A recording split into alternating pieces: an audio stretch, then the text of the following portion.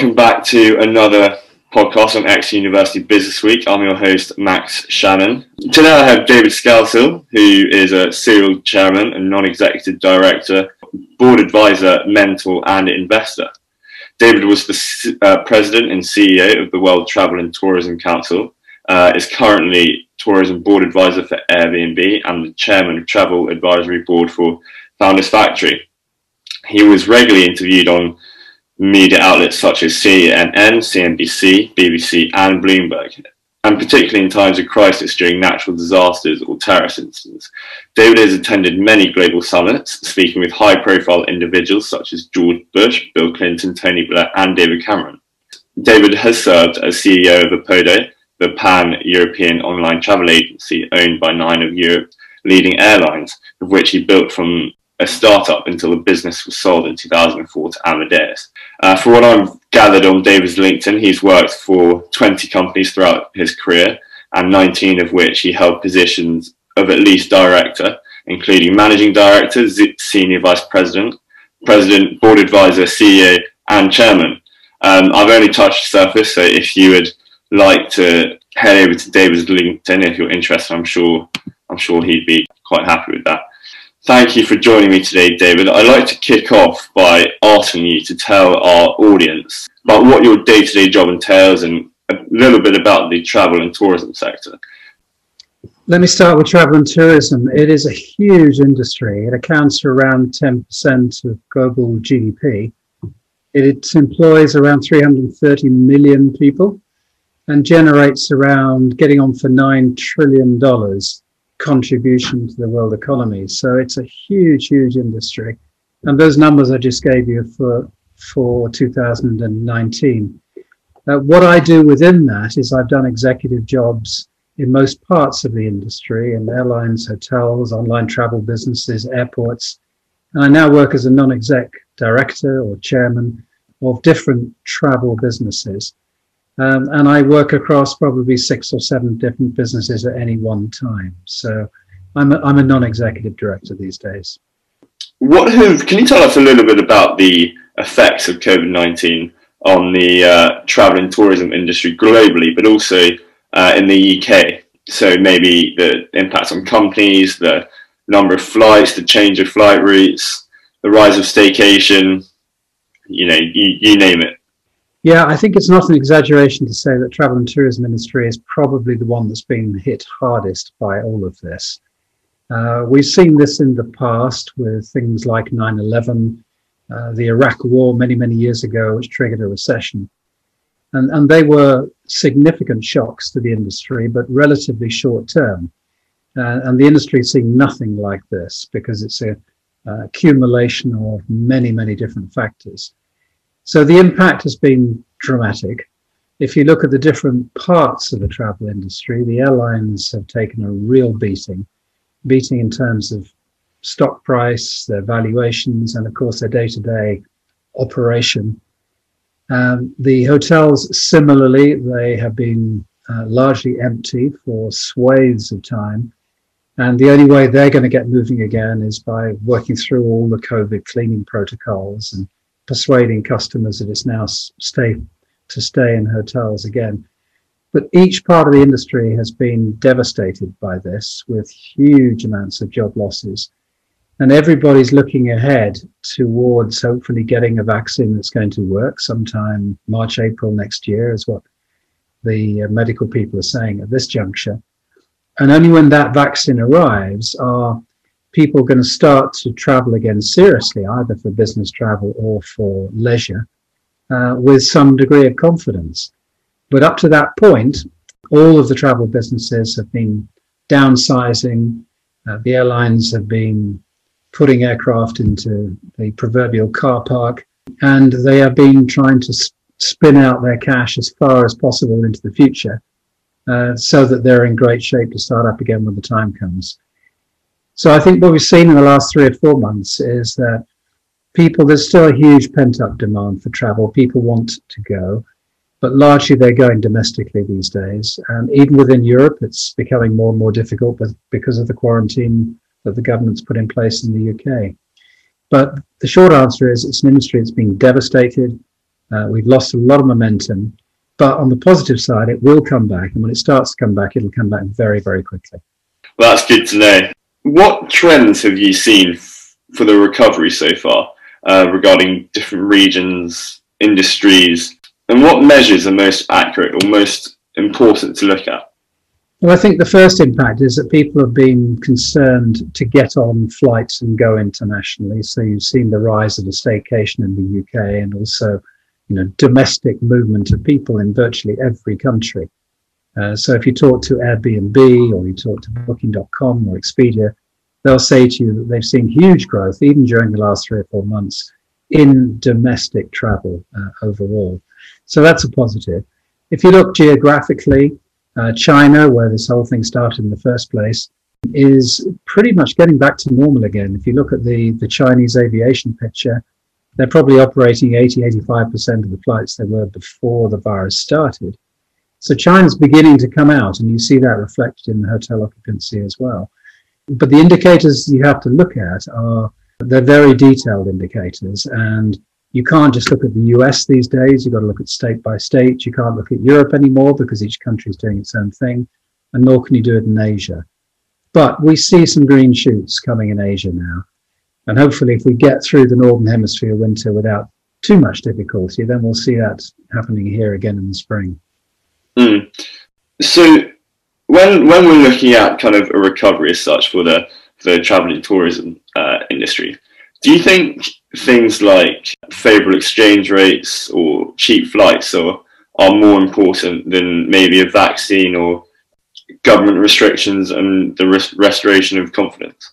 Yeah, no, the first thing has to happen is the confidence has got to come back. Governments have got to get on top of this, and people have got to want to start flying again. So everything around quarantine, testing, isolation, blocking movements of people, those are the most important things for the industry. Then after, what happens, once people start to happen, initially there'll be a massive discounting and offers out there to encourage people to get on airplanes. Currencies have always had an impact in the travel industry. If the pound goes down against the euro, we suddenly see a lot of people coming into the UK from Europe. The same impact across the Atlantic. Depending on the exchange rate between the pound and the dollar, the airplanes are full going west or full going east. So that will always be a factor. But the first and most important thing is the macro environment, making sure that governments and the medical people get on top of this virus and kill it and produce a vaccine for it.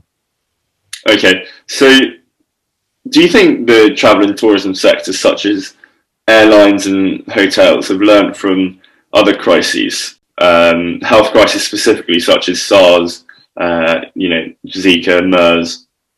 Yes, the answer is that they have. And Zika and SARS and MERS, they're all regional in impact, but they were devastating for the countries that had to deal with them. Ebola was another one. And in those countries and with those airlines that were affected, so in Asia, for example, they've got very used to dealing with this. The airlines and the hotel groups.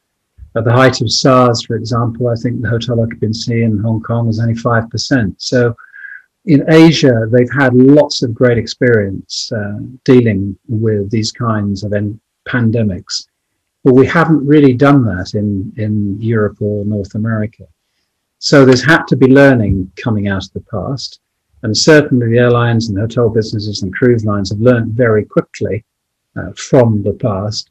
And from that basic knowledge, they've now figured out how they need to move forward. And the issue of social distancing is having a massive effect on particularly cruising, because nobody's doing any cruising anymore. And the latest I heard out of North America was it may not be that cruising gets reinstated until March, April next year, until they've really figured out how to deal with social distancing on cruise ships. Do you think that they've learned from other financial crises such as 2008? Yes, they have. The financial crisis of 2008-9 again had a similar devastating impact on the travel industry, but it was short-lived in the sense that it was a sort of 18 months, 2-year impact. But it forced all the companies there to look really, really carefully at their cash flow. Now, that crisis, it didn't stop everybody traveling, so it wasn't as catastrophic as this was. but it did stop a lot of the business travel traffic. And the airlines make or lose all their profitability around what they do with people who are paying business travel fares. And that stopped for a couple of years. And so airlines typically have a sort of 5-year cycle of profitability. It tends to follow the global cycle of GDP. But during that crisis, it was pretty catastrophic for them as well, because, as I said, they lost the business travel element of their company. So, you know, these things go in swings and roundabouts, but in terms of cash flow management, they've learned how to do it before in the previous crisis, but they've never had to do anything quite like this in the past. And the difference in aviation between the UK airlines that have had no government bailouts at all and the US airlines and those big ones on the continents that have had massive bailouts. Yeah. It's been quite a difference in the way different governments have actually approached this whole thing. So you mentioned business travel has quite a substantial effect on airlines. How damaging do you think that the relinquishing or step back of business travel due to people realizing that they can do, you know, Zoom calls or due to climate concerns? How damaging do you think the step back of business travel could be to airlines? I think it will be damaging. I mean, nobody I talk to can see business travel going back to the same level it was in the past. People would leap on airplanes almost at the drop of a hat to go and talk to somebody to try and do a business deal. And in an M&A type environment, what has happened perfectly well during the lockdown is most of the approach work for a deal has been done online with Zoom calls. All the due diligence is done online. But actually, when it comes down to closing a deal and looking somebody in their eyes and actually concluding something, whether you're buying or selling, the same if you're selling a product and you're trying to close a big deal, those things are going to have to wait until people are prepared to do it face to face. I haven't yet come across anybody who's been prepared to do a big deal over a Zoom call. So the answer to your question is it'll be considerably lower. So from 100%, I would say in 2 years' time, we'll be back up around 60%, but probably no higher than that. And therefore, it will have quite a serious impact on the big network carriers, the flag carriers like the Lufthansas and Air France's and American Airlines of this world. Wow. I think it's arguable that areas around the world, such as Spain, France, potentially the UK, could be in another second wave. What does this mean for travel and tourism industry? Do you think it could be a rerun, or do you think businesses and the governments have changed and reacted fast enough to basically mitigate the impacts of the second wave? Well, I think we're all in that second wave now. Certainly, the European countries are, and the United States also. And the difficulty for the travel industry, you know, particularly the airlines, is they don't know what to schedule in terms of flights and timetables anymore, because the government, certainly in the UK, is changing its mind too frequently on what it wants to do. So, you know, as an example, Portugal was, I think, only open for about 4 weeks in the end, when the government suddenly said, yeah, Portugal's okay, you can go there. And then 4 weeks later said, no, we're going to put the quarantine plans back into place for Portugal. So in the context where decisions are being made on the hoof every week based on the medical data, it's very difficult for the airlines certainly to plan. I think if you're in the other parts of the industry, whether it's accommodation, and it might be your home you're renting out, or it might be a hotel, it's less of an impact because you're seeing more domestic movement. I mean, if you look at what's been happening in the UK in the last 3 months, 4 months, you can't get a hotel room or anywhere to stay outside of London because everybody's doing the same thing. So there's been a shift, if you like, in consumer behavior during that time. But we know, and the scientists are telling us, that as we go into the Northern Hemisphere winter, this is going to get worse and not better. And all of the governments, Spain, Italy, Portugal, the same in the UK, they're trying to find that balance with not closing everything down dead like we were in April, May, in which case you're going to take a huge blunt axe to the economy of these countries. And they're trying to create this balance, and it's a very, very difficult balance to have. where you're trying to keep an economy going and keeping hospitality industry open, for example. But when you're seeing the numbers rising, your inclination is to shut everybody down again. So we're going to be, it's a bit like using accelerator and brake in a car, accelerating, braking, all through the winter. I hope in the UK we don't get forced into a complete lockdown again, because that would have a real devastating effect on the economy at a time when this country, as well as the rest of Europe, is going into the deepest recession in the last 100 years. What do you think the future of travel and tourism looks like in the wake of COVID? Do you think that, you know, new tech has emerged or become more dominant since the COVID crisis? Well, in general terms, the travel and tourism industry will come back. You just think about, we talked about business travel, just think about the leisure side of travel. I mean, people have always wanted to travel, and if you look at the growth rates of people coming to the middle classes in Asia, there's a huge amount of people coming through who want to start traveling. And that's why the industry has grown, 4 or 5% every year for the last 10 or 15 years, which is 1 or 2% faster than the GDP. So travel is going to come back and people will continue to travel.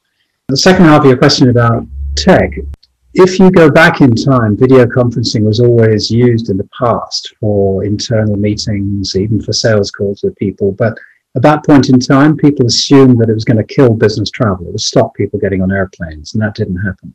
I think the same thing this time. People are getting far more used to dealing with Zoom calls and BlueJeans and all the other things that are out there.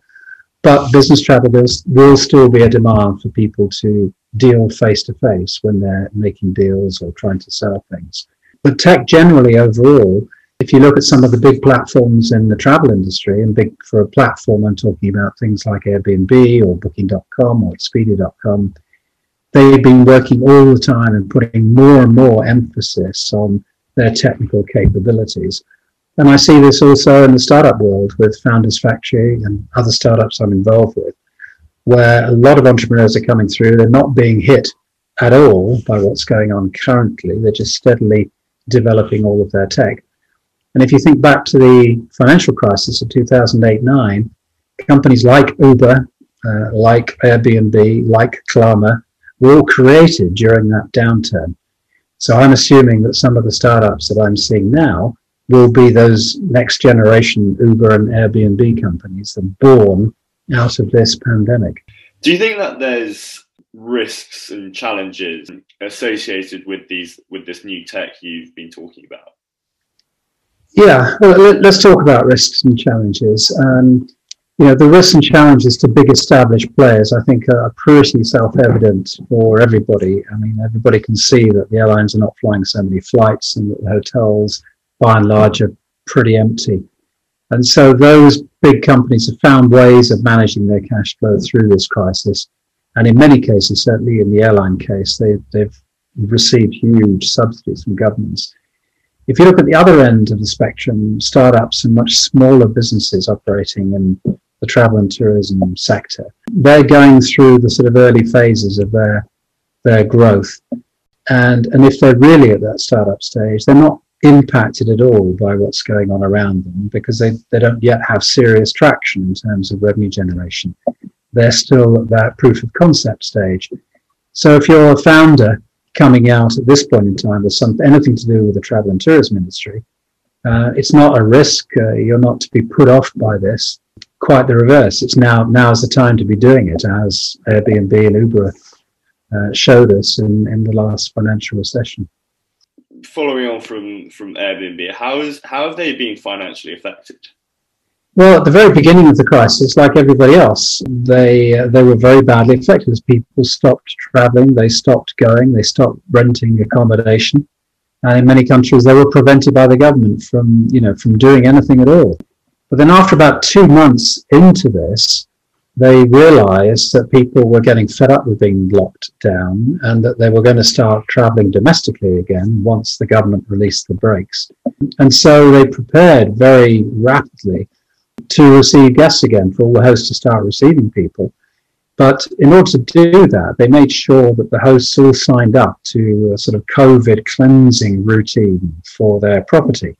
And they put in fire breaks so that you have to have a day between your guests in order to clean your place before the next folks arrive. So they got prepared, and so did the hotel industry at the same time, so that when people started to move again, the customers they were receiving were happy that they were going to go and stay in an apartment or stay in a hotel room that had been properly cleaned for the last people in there, and that there was no possibility of catching the virus in that location.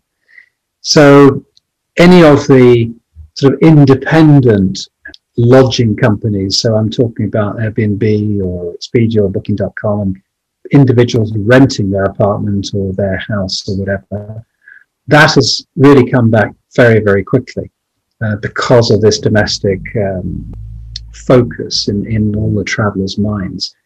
But with the hotels, it's going to take longer, and particularly city centre hotels, which are typically used to receiving business corporate customers, it's going to take them much longer to get back to where they were before this virus started. Okay. And I think the last question we can end off on, do you think airlines will ever be a good investment, considering, you know, competition affecting prices and high leverage and other metrics such as low return on equity, and the future risks maybe such as another virus?